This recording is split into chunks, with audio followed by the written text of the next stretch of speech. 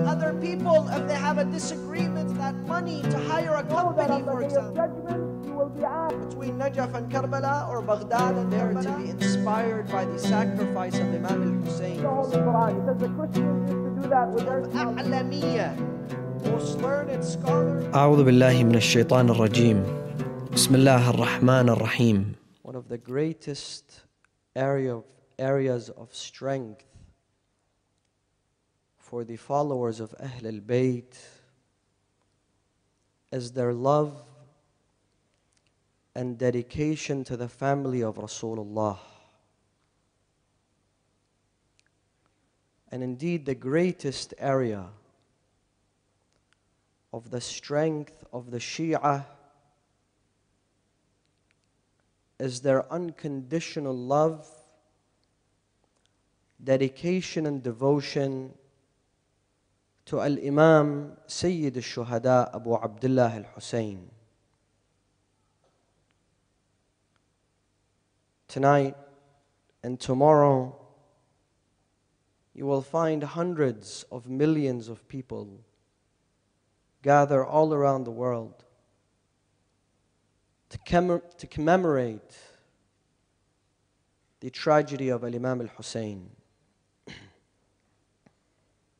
Therefore, you find that our true unity and strength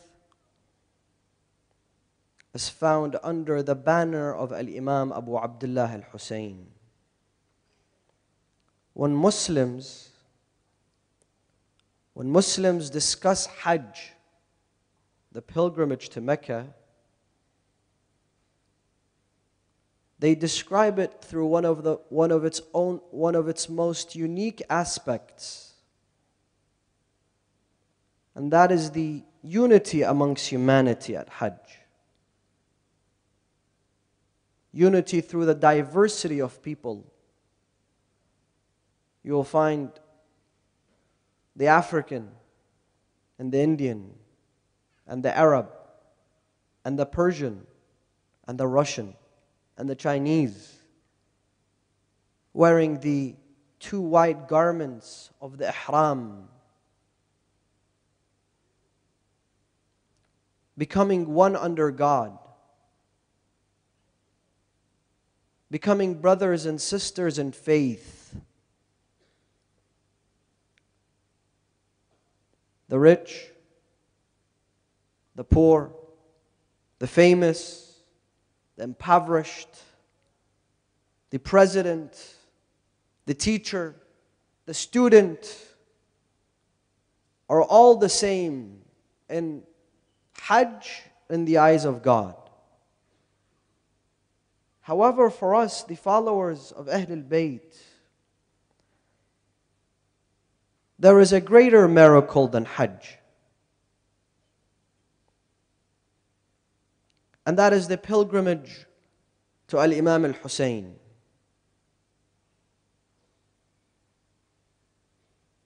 Where you find millions upon millions of people, men, women, children, using every means of transportation to get themselves to the holy city of Karbala. Walking to the shrine of Al-Imam Abu Abdullah Hussein. Not wearing white ihrams, but decked out in black, to mourn the aza of Sayyid al-Shuhada.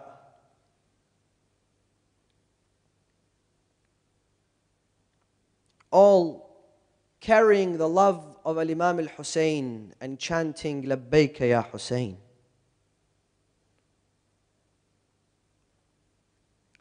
They go to Hussein because he's the pathway to the Almighty Allah. They are there to be inspired by the sacrifice of Imam al-Hussein fi sabilillah. They are there because Hussein is their wasilah to the Almighty God.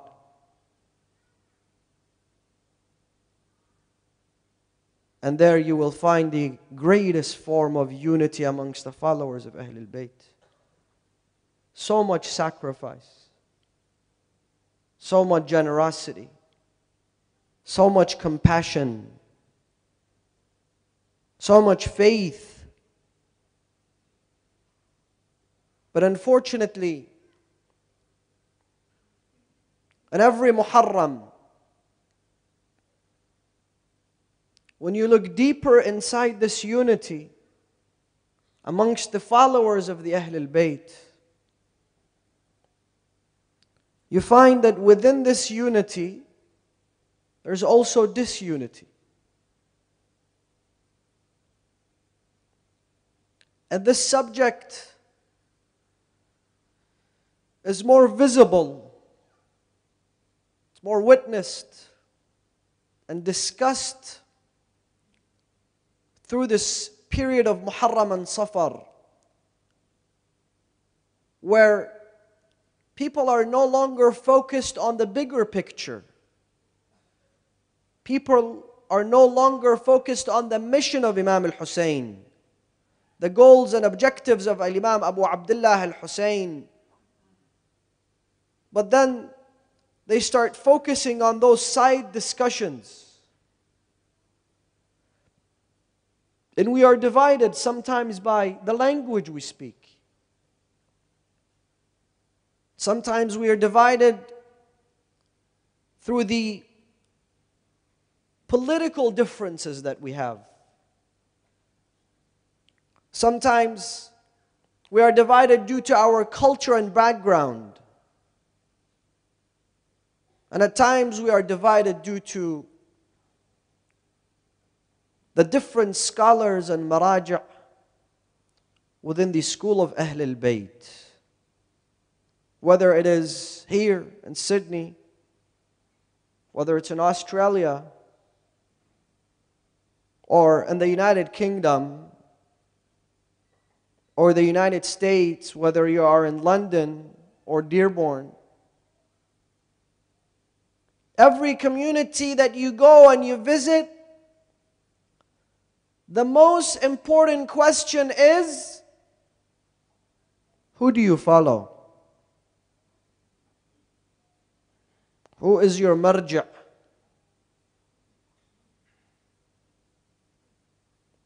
And the division begins from there. I will only attend an organization that belongs to my marja. I will only listen to a speaker who follows my marja. I will only donate to a facility that promotes my marja. Now, it doesn't stop there. But then the accusations begin. Accusing organizations, scholars, and the marajah themselves. Accusing some of the scholars to work for the CIA or the MI6.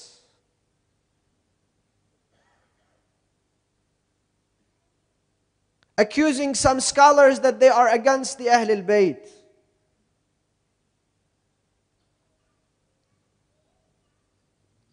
And the accusations go on amongst people.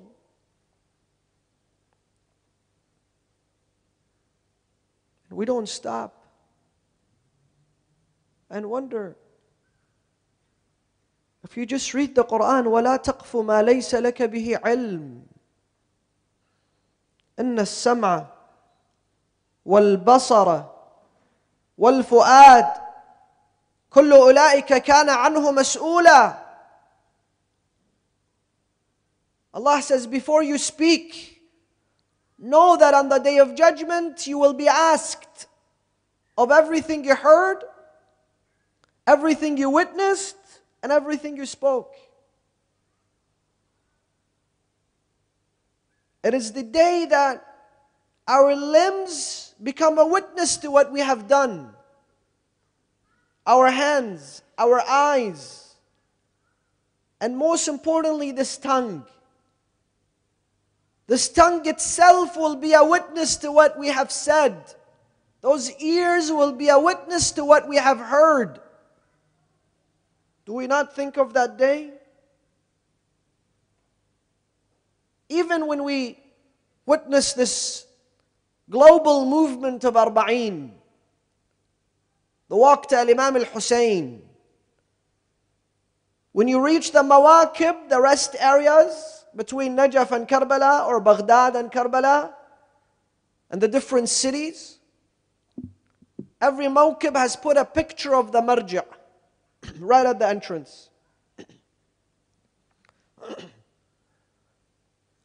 And people walk through that Mawkib saying, I'm not going to go there. Why? Because I don't follow that Marjii.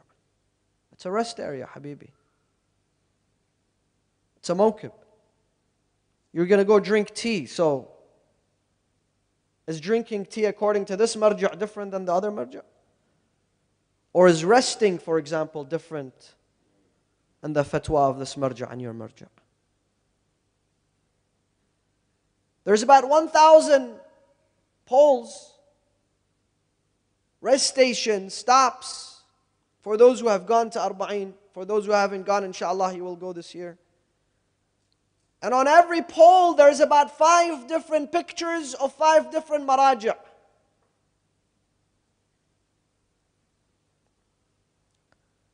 And you wonder, why do we have those pictures? This impoverished country of Iraq that has the greatest numbers of orphans, that has the greatest number of impoverished people, that has the greatest number of widows. What good do those pictures do for them? Instead of spending $100,000, $200,000 on those pictures on the way of the walk of Arba'een, go and look for those people and their families who gave their lives to defend the shrine of Imam al-Hussein, to defend the shrine of Abu al-Fadl, to defend the shrine of Samarra. Thousands of young men were killed defending the cause of Imam al-Hussein. Thousands of mothers were willing to give their sons. Thousands of young women were willing to depart from their husbands for the sake of the Ahlul Bayt. And now they are neglected. Now no one is asking about them.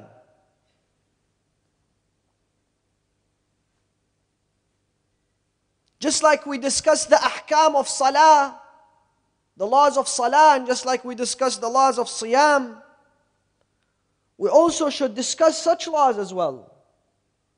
The laws pertaining to our day-to-day lives.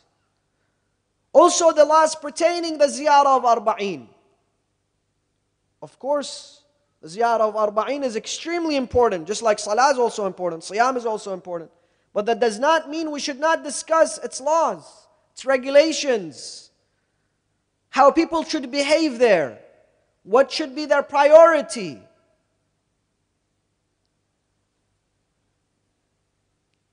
There is so much food that's going to waste, so much money that's going to waste, while this money and this food can be given to the impoverished people of Iraq throughout the year, to the orphans throughout the year.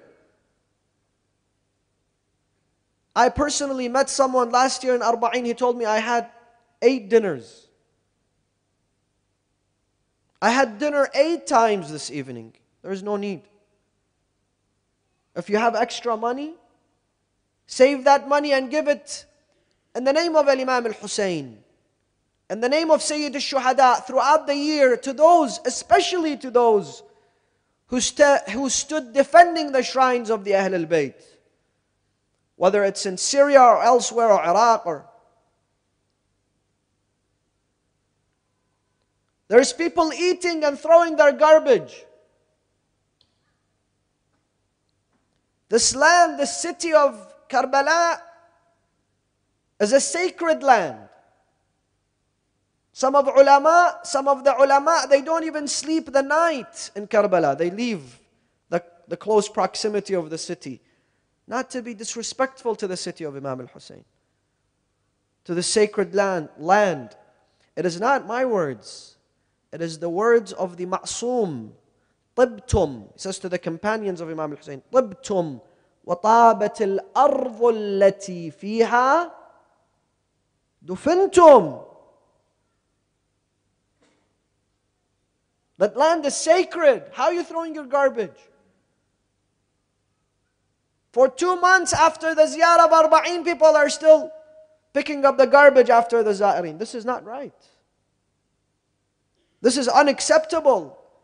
And if we don't speak about this, then this ziyarah is going to be the same. So wouldn't it be better if we spent that money to hire a company, for example? There are many companies, but let's hire 10 more, 20 more, 50 more that will clean up after the masses, that will remove the trash immediately.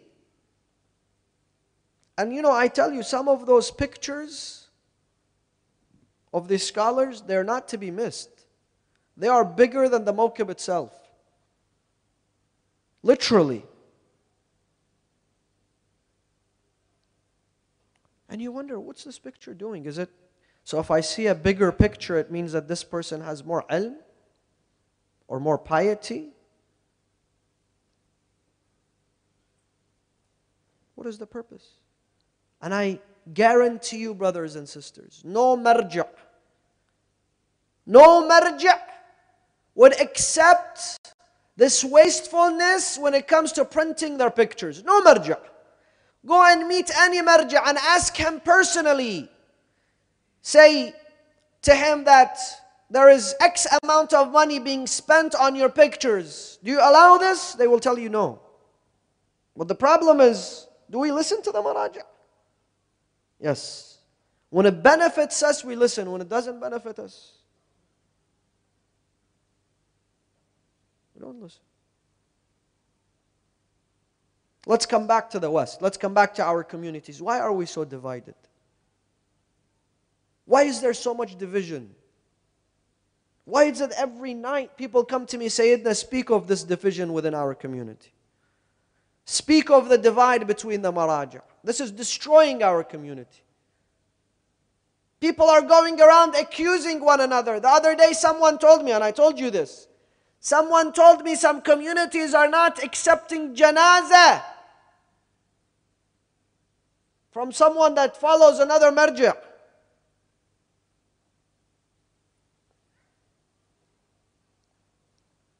La ilaha illallah.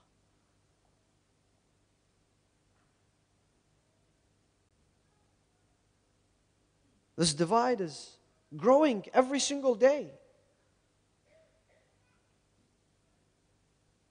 And that is why I am here to address this question. This very important topic. Do we have to follow one marja? Can I follow more than one marja? Are the maraja meant to create disunity amongst our community? Are we meant to defame other people if they have a disagreement with us when it comes to the marja we follow?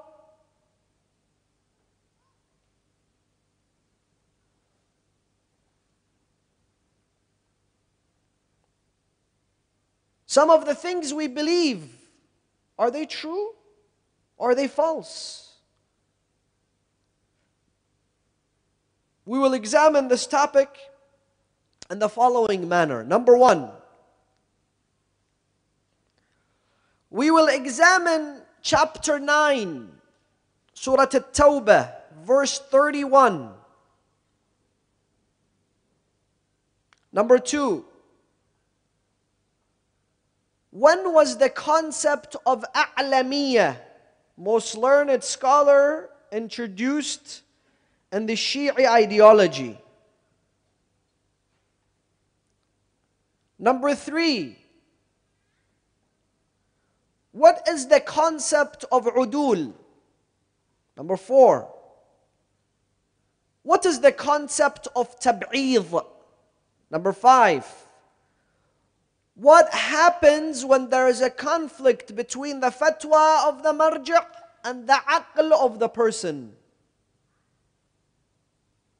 And number 6, why is it that we have to follow the maraja? Allah, in chapter 9, verse 31, introduces a very beautiful notion. Allah says, اتخذوا أحبارهم ورهبانهم أربابا من دون الله. The Christians, they took their scholars and their monks as gods besides the Almighty God. That's what Allah says in the Quran. So some of the Muslims, they went to Rasulullah. Ya Rasulullah, we've never seen any Christians worship monks or priests or scholars. It's not the case. What's this ayah saying? So Allah says, yes. But they misused their monks and scholars. Listen to this. Where when a scholar was meant to take them to God, it took them away from God. And that's what the Quran is saying. Instead of that scholar taking us to Allah, it's taking us away from Allah. Allah puts that to shame in the Holy Quran. He says the Christians used to do that with their scholars and priests and monks. This is an unacceptable act in the religion of Islam. And you wonder sometimes, this minbar, who does it belong to? Because I hear the word ayatullah more on the minbar than Allah sometimes.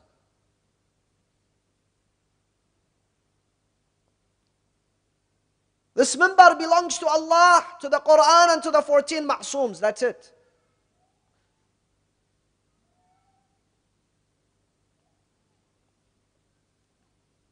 Sometimes we hear the name of scholars more than we hear the name of the ma'soomeen. We hear more fatwas than we hear verses from the Quran.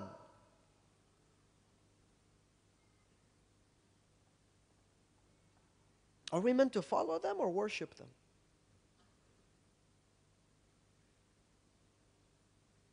Are we meant to emulate their teachings or create division within our community through their name and through their legacy? And the most interesting discussions you have with people, you'll have someone come tell you, well, Sayyidina, you know why I don't follow this marja? Why? Because he's not the a'lam. You know why I don't follow this marja? Because he's not a mujtahid. Habibi, have you spent time at the hawza? Yeah. I spend about 8 hours a year at the hawza. Did you say 8 hours a year? Yeah.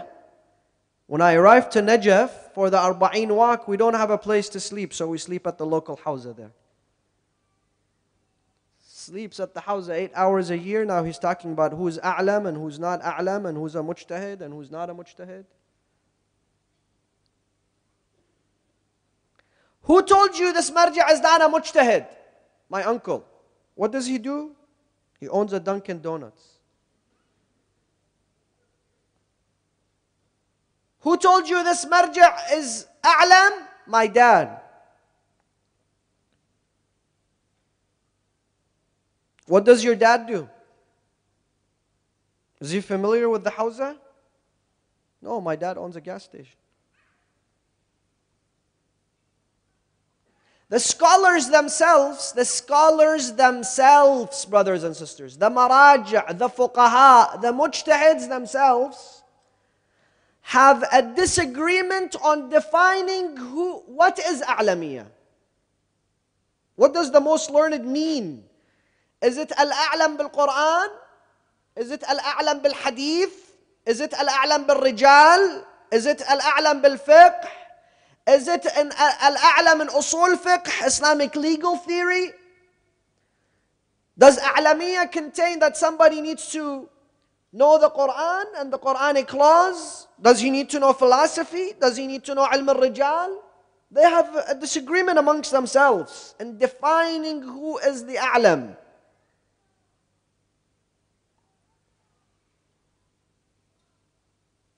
And we're sitting here labeling this guy is the a'lam, this guy is not a mujtahid, this guy.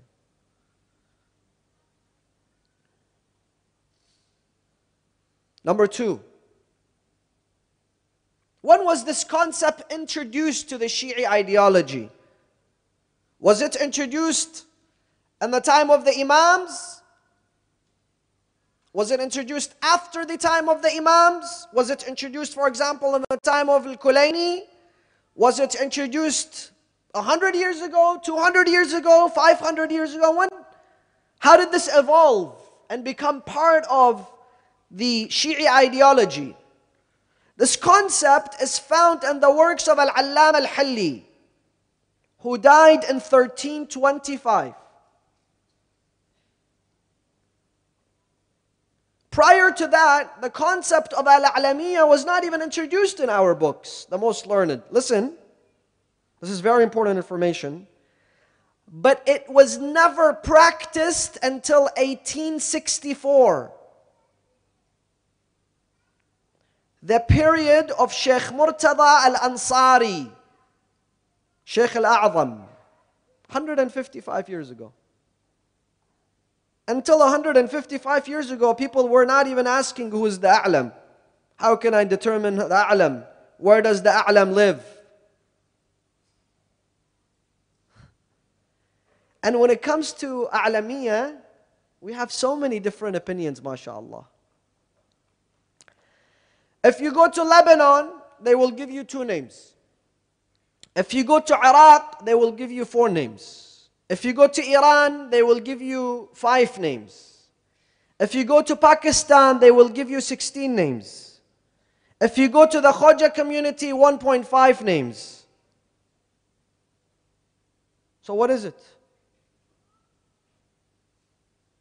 Even when you go to scholars,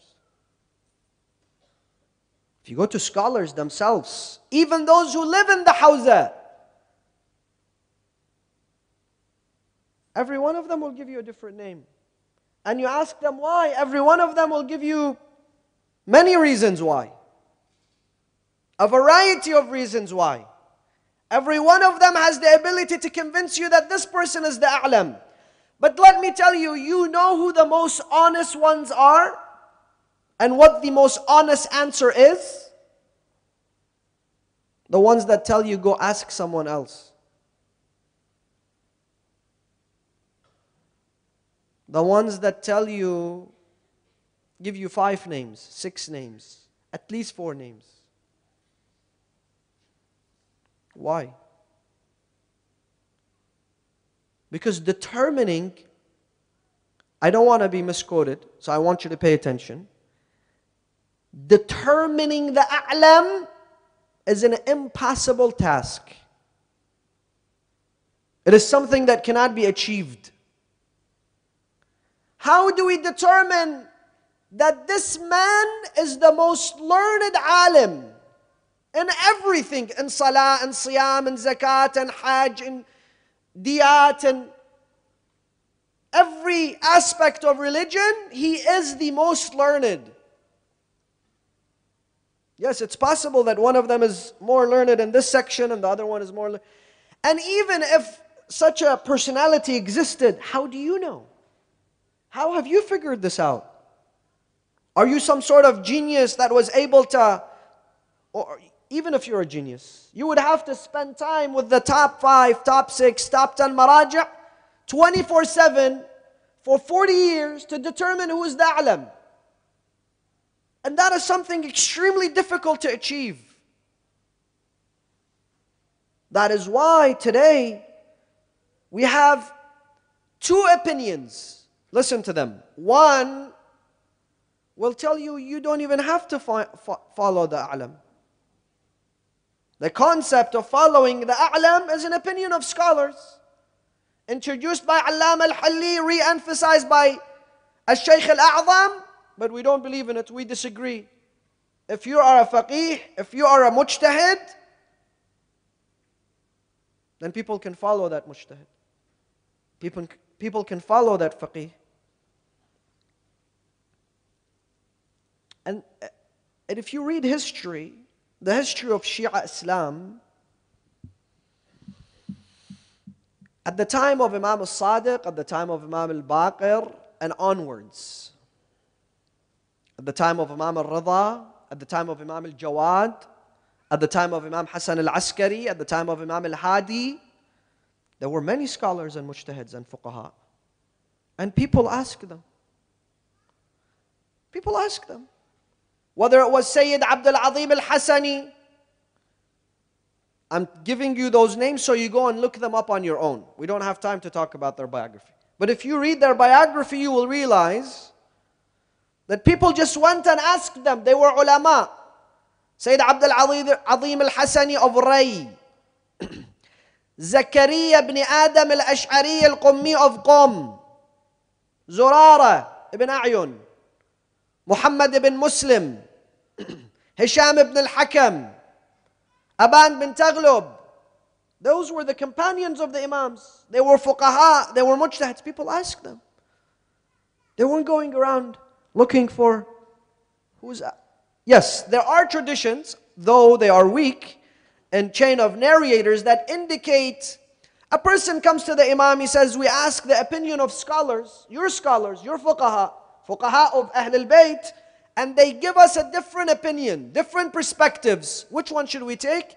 He says, take the opinion of the a'lam, the most learned of them.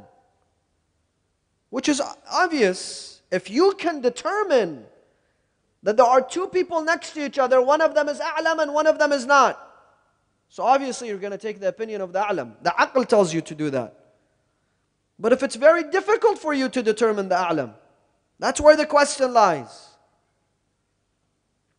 Then you follow a mujtahid. That is why today, many of the mujtahids, and I have decided that I'm not going to take out any names today. But you can go and look this up. You can ask the ultimate marja, Ayatollah al-Uzma, Google, and determine which maraja allow you to follow a mujtahid, and he does not need to be the a'lam. Number 3, what is tab'id? What is udul? Udul is when you switch from a marja to a marja. And some people think that's forbidden for them to switch a marja. When she becomes baligh, when he becomes baligh, his mom, his dad, his uncle who owns the Dunkin' Donuts, they tell him that you have to follow this marja. Why? Why do I have to follow this marja?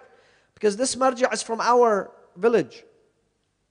Because this marja is our friend. When we go to back home, they invite us for dinner to their house.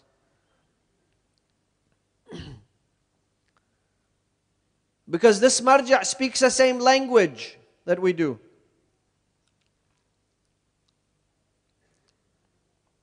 So you follow this marja, and when you follow this marja, they think that they have to die following this marja too. The whole concept of following a marja is following someone who is alive, who can solve your problems today, he can give you solutions today, and having to go to a variety of scholars and variety of opinions. This is the biggest problem in our community. The biggest problem is that we've created idols from personalities. And we're not willing to let go.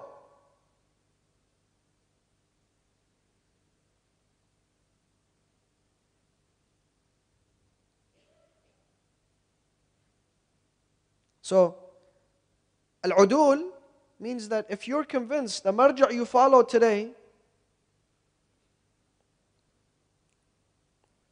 lacks, for example, the understanding of your environment, your society, or you've realized that he's not the a'lam,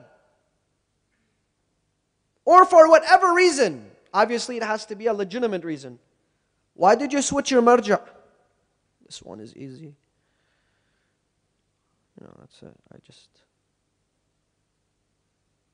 It's not based on ease. It's not based on convenience. It's not based on the language.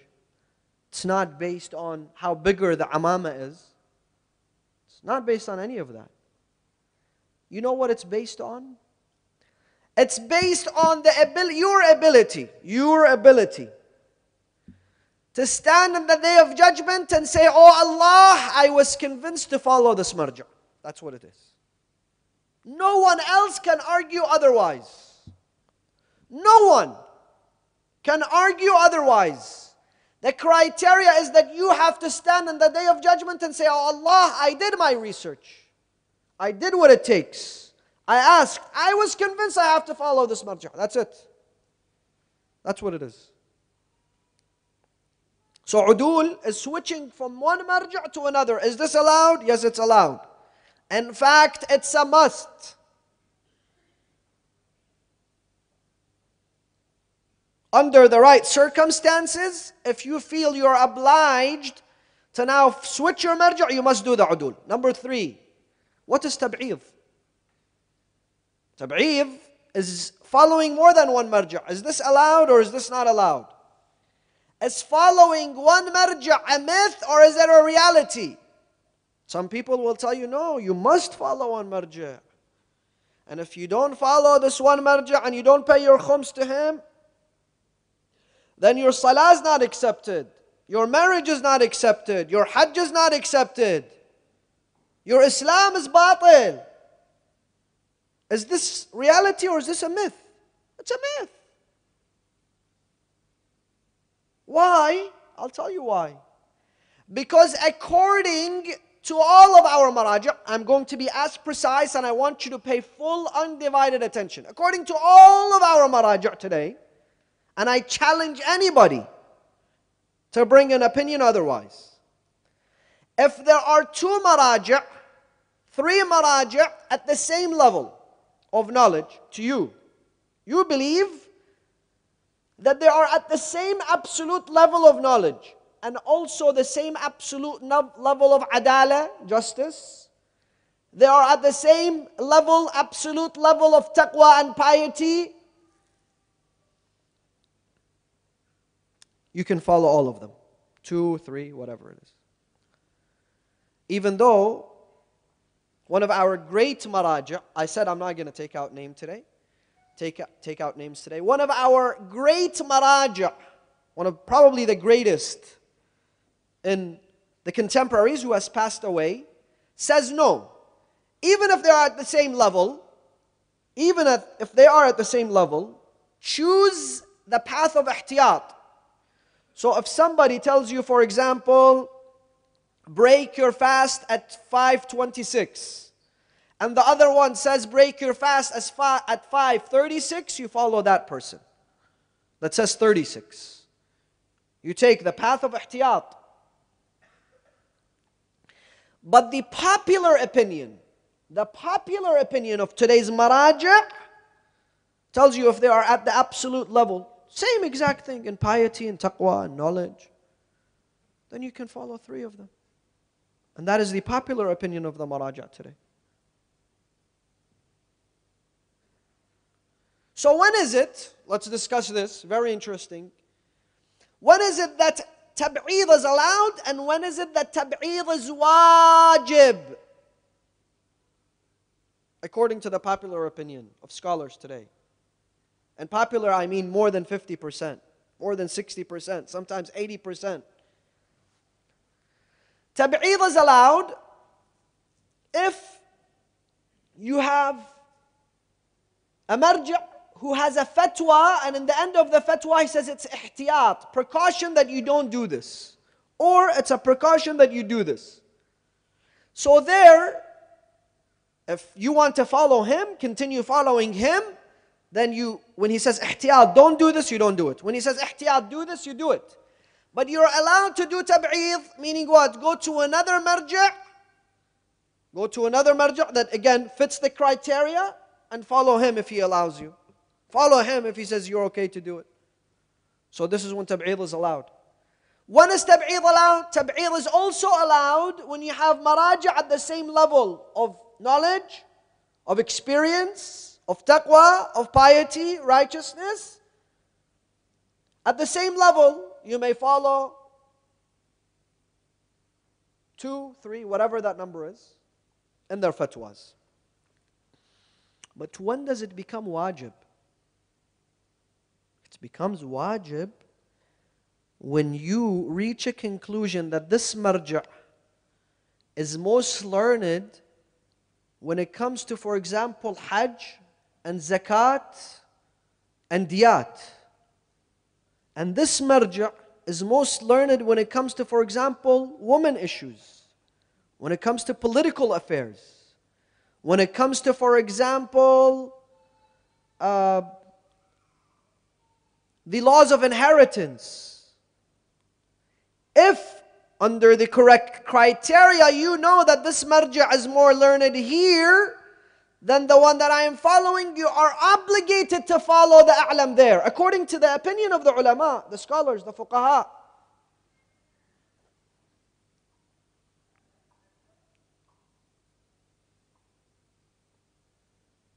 Why is it? Why is it that we even follow maraja', brothers and sisters? This is the most important question. Some of us, we don't even know why we have to follow a marja'.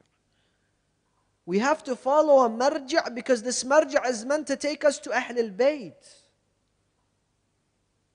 This marja' is meant to introduce us to the thought of Ahl al-Bayt. We are not following the marja' himself. We are following the Ahl al-Bayt through him. And we follow Ahl al-Bayt. Why? Because they are the gate. They are the gate to the city of knowledge of Rasulullah. Ultimately, we need to get to Allah through the marja'. Isn't that the case? So let me ask you, with all this disunity when it comes to maraja', if this was witnessed by our imams, would they be happy with this? Would they be okay with all this division?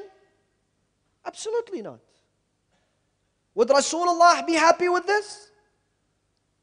Allah subhanahu wa ta'ala is happy when we are divided or united. When we are able to benefit from all these scholars. When we are benefiting from the legacy of all of our ulama. Absolutely. It is the pleasure of Allah and the Ahl al-Bayt is when we are united as brothers, as sisters.